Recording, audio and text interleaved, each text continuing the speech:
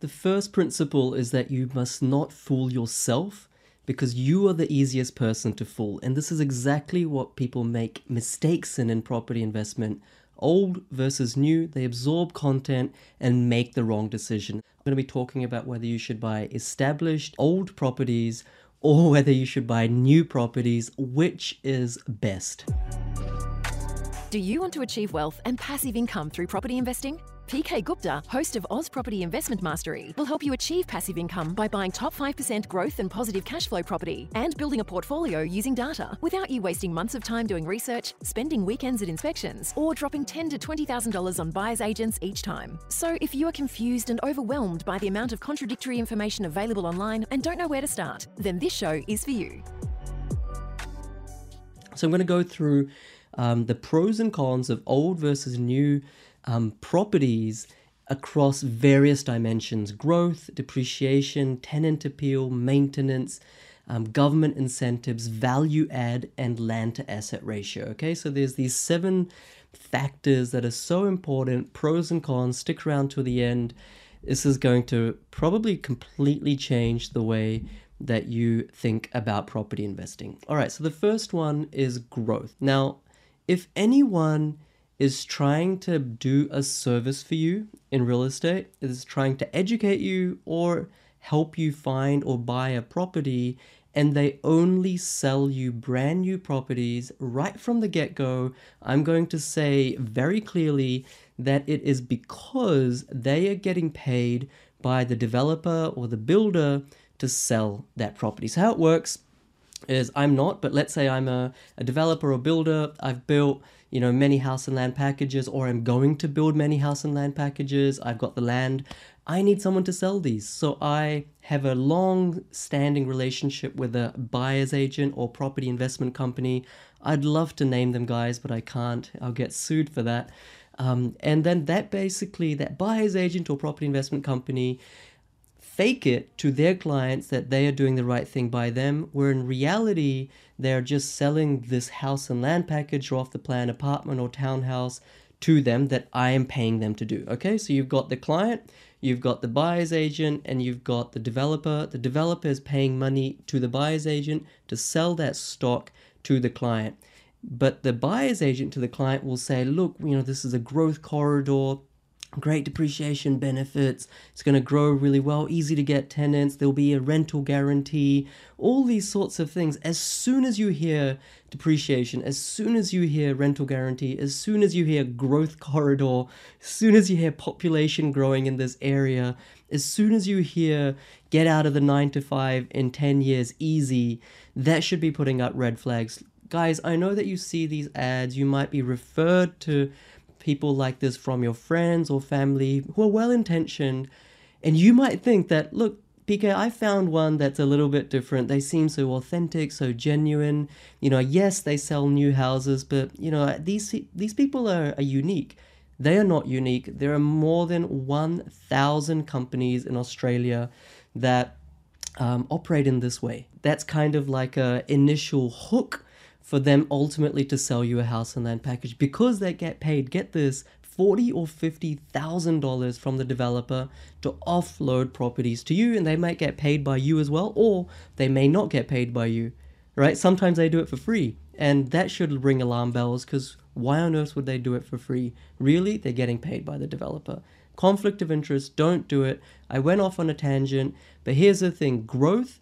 A new property will always, always, always underperform in terms of growth. Now, the reason for that is 2 things. The first thing is that these new properties are generally in areas where there's a lot of land, hence the developer is able to produce so many house and land packages or townhouses.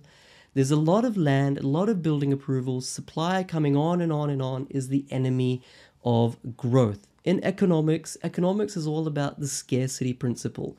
When a unit or a good or service is scarce, then its price increases. Now, if you're being sold, and I get these messages every single day on my Facebook group, I get these messages every single day. People DM me, they're saying, hey, PK, what do you think about this? It's in Logan Lee, it's a duplex, $780 a week rent. How can I go wrong? They say, I've got this great opportunity that a buyer's agent is giving me in Ipswich in Queensland, or in Moreton Bay, Mango Hill, or Narangba, or North Lakes, or Caboolture, or Morayfield in the Sydney context as well, in outskirts, or in Melbourne, out towards Melton, blocks and blocks and blocks of land. And you're sort of thinking, hey, I'm looking at the price. Prices are increasing. So what's wrong with this, right? Prices are only increasing because a developer is artificially increasing the land, the price of the land. When the developer leaves, when they're done and dusted, their acres of land, not maybe in that estate, but around that estate, supply is the enemy of growth. Okay, so these areas don't perform as well as established properties because by nature they're in the outskirts of a city where there's less demand. People only live in those outskirts because they have to. Like, let's be real. They only live there because that's the only place they can afford it. You know, if you live there, that's fine. Or if you've considered investing there, that's fine. But let's be real. Those are the areas that perform the worst, especially in a downturn, right? Don't fail to see the forest from the trees. Right now we're in a boom. It's not always going to be in that way. The fringe areas of a city correct the most, they crash the most in a downturn or when property prices come down back to earth again. All right, so that's the first reason. Second reason is land to asset ratio. Land to asset ratio simply means that we need to be buying of the purchase price, let's say 400k property, we want to be buying the land component. We want the land to be valued at least 60% of that. All right, because it's land that appreciates, not the building. The building is what depreciates. Okay, that's accounting 101. It's the land that increases. So if you're paying $400,000, $500,000, $600,000, $700,000, $800,000 for a piece of land that's 300, 400, even 500 square meters, you really shouldn't be doing that, right? And you might be thinking, hey, PK, but I'm getting great rent on this. It's positively geared, all that kind of thing. Doesn't matter. Positive gearing by itself is not going to get you out of your 9 to 5. You also need growth. You need both things to build a portfolio. All right. So those two things are why we really shouldn't invest in brand new properties 9 times out of 10. 9 times out of 10, buying a brand new property is not a good idea. And the second reason is it's not a good idea is depreciation. Now you're probably thinking, well, I think you're making a mistake, PK, because actually brand new properties have more depreciation than established properties. So that boosts my cash flow, I save on tax. Standard rhetoric by these property investment companies that you might have absorbed and also be convinced about. The reality is that when you sell that property, whether it's in 5 years' time or 10 years' time or 20 years' time, you need to pay half of that depreciation back, 45 to 50% of that depreciation back to the ATO, to the Australian Tax Office. Okay, when you sell, you need to pay that back. It's not free money. So let's say you've accumulated $10,000 of depreciation benefit per year. You're probably thinking high fives all around. I'm making positive cash flow. This is great. Saving tax. This is what it's all about.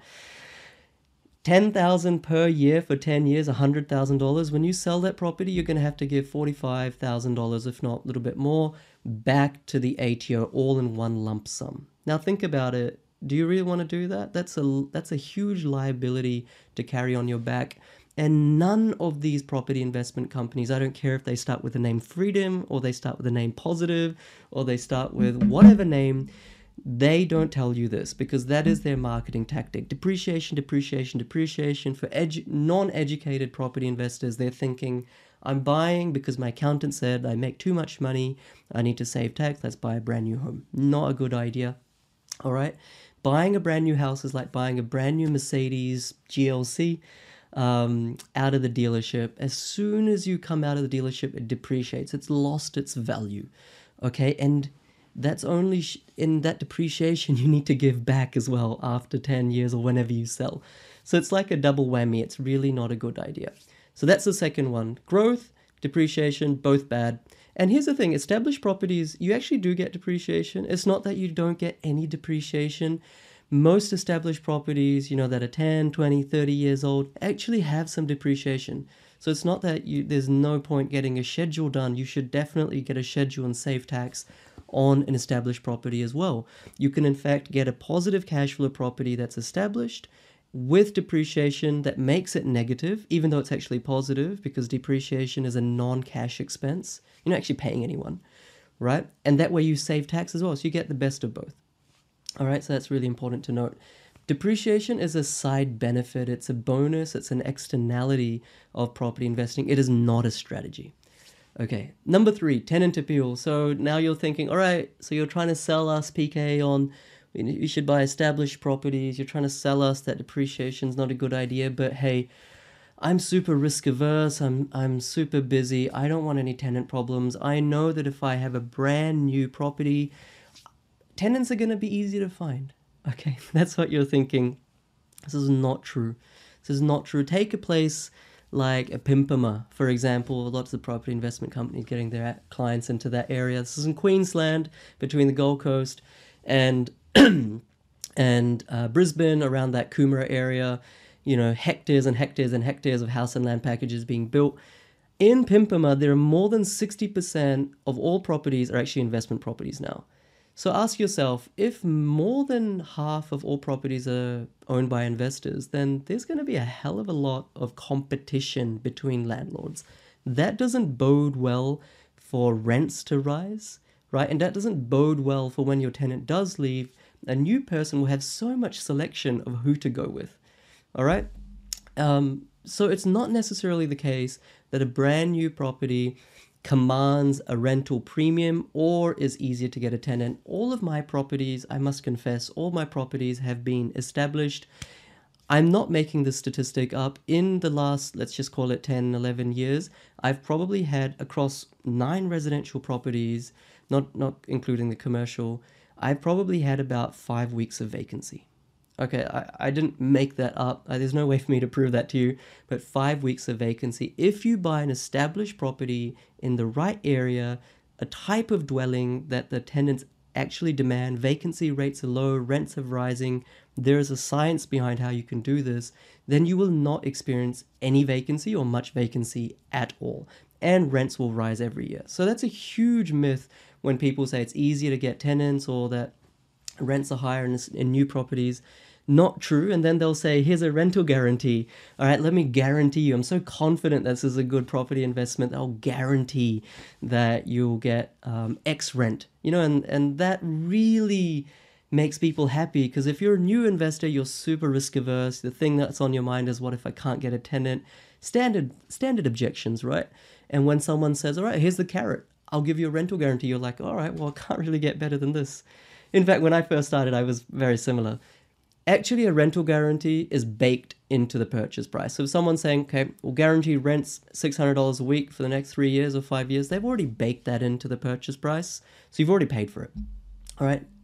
But even more importantly, or more notably, you need to understand that once that rental guarantee finishes, rents will go back to the market. So if the area fundamentally isn't good, which you have no idea of telling if it's a brand new area in most instances, then the market rent will come down after 3 or 5 years, and that's when you'll really start suffering. And then the property investment company is not going to be there for you to cry on, right? They're not going to provide you a shoulder to cry on. It's a transaction for them. All right, so that's the third thing, tenant appeal. Then there's another thing. You're like, all right, PK, I get it, growth, depreciation, tenants, I get it, new property is not great, but what about maintenance? You know, I don't want these headaches of a new oven or new like roof leaking or this and that hot water system. I don't want those headaches. Look, the reality is that a brand new property is going to be lower maintenance. I'll be honest with you. A brand new property is going to be lower maintenance than an established property. But ask yourself this. Would a brand new property for the first 7 years, let's say, won't have much maintenance problems, let's say $500 a year. An established property, an old property, 10, 20, 30 years old, we normally budget for $1,500 of maintenance, but let's be super risk averse and say $2,000 of maintenance cost a year. So over a course of 10 years, 2,000 times 10 equals 20,000. For a brand new property, let's say 500 a year times 10 equals 5,000. So the difference, 20 minus 5, is 15,000.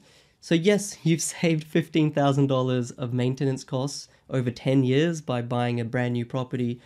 But how much growth have you sacrificed? You have sacrificed according to location and according to the land to asset ratio, which I started off by talking about. You've sacrificed hundreds of thousands of dollars. Not only that, you've sacrificed rents increasing. You've sacrificed vacancy. 1 week of vacancy is $500. You've sacrificed so much to get that $15,000 less maintenance over 10 years. So ask yourself, is it really worth it? Okay. So that's number 4. Number 5 is value add. So, if you're brand new, you're probably thinking, oh, look, I don't really want to take all the trouble of subdividing or renovating or splitting or developing or, fancy strategies. I'll leave that to someone else. That's what you think right now. I was the same. When I first started, I was like, I don't want to do all that stuff. I don't even know how to do it, right? And then fast forward 10 years, we're doing commercial developments, right? You don't know where you will go. After you buy 1 property, 2 properties, 3 properties, your your confidence will increase, your skills will increase. Then you'll want to, really squeeze out the juice from every site, from every property. You'll want to make more of it, and you'll regret buying a brand new property that you could add no value to. Okay, established properties you can add value to, make more money. Put in, a very simple example, put in 20K into a reno, make 70, 80K. All right, take that equity out, use it for a deposit for the second house. For brand new property, you can't do that. It's just not possible. All right, so you're kind of limiting your options if you buy a brand new property in the way of value add. And really what I want to finish off with, right, the last thing that I want to finish off is, if you're very lazy, then that is why generally people prefer brand new properties. There's a property investment company, you might have a friend or a broker who illegally is telling you to buy this brand new property or this estate, or they have a tie-up with a builder or developer. Your friends have done the same. If you're lazy, that's what you'll do. There's a property investment company that's going to handle everything for you, rental guarantee, low maintenance, great, tax benefit, depreciation, tick, tick, tick, tick, tick. It's classic. It's a classic mistake. All right, but that is the mentality that you probably have right now, that this is so easy. Why wouldn't I do this? Guys, if you actually want to make money, if you actually want to build passive income, if you actually want to get out of the rat race, it's not necessarily going to happen in 5 years or maybe even 10 years. It takes time, right? If you actually want to do this properly, you will realize that you cannot buy brand new property after brand new property and expect to build a 6-figure passive income, or even a $70,000 or $80,000 passive income in 10, 15 years time by buying brand new properties. You need to get educated, right? You need to understand what it actually takes. If you're lazy, you're not going to achieve that end goal. No one ever has in Australia by just buying properties from property investment company one after another and, magically in 10, 15 years time being able to leave the workforce. That has never happened. All right. And that's why most of these property investment companies have no reviews, because it's very transactional. They take your money, sell you the house. You realize 5 years later, initially you high five, the euphoria of your first property investment. 5 years later, you realize didn't do much. And it's like, oh crap, I need to educate myself now. This is a reality. And I'm just trying to add value because in Australia, there's not many ways to make money. In places like overseas and Southeast Asia and other America, there's other ways to make money. Retail private equity, fixed interest loans, and other things like that. But in Australia, basically everyone makes money through real estate. You know this, I know this. And it's very easy for property investment companies to dangle that new house and land package, new townhouse in front of you because you've seen other people become successful, not realizing how they actually did it. And you go for that carrot and you regret it. So hopefully this video actually brings you some value, guys. I don't mean to be on a bit of a negative tone, but this is the reality. Established properties beat brand new properties every day of the week, unless you're the developer, unless you found the land, you've built it, you've gained the development approval, you've done everything yourself in an infill area, not out in the sticks, in an infill area surrounded by established suburbs. That is okay, but if that is not what you're doing, then established properties will make you the most money. No one cares about your financial future, your money, as much as you do, these property investment companies, even though you think that you found a great one, a great deal, they're a dime a dozen. There's no scarcity, regardless of what the marketing brochures say.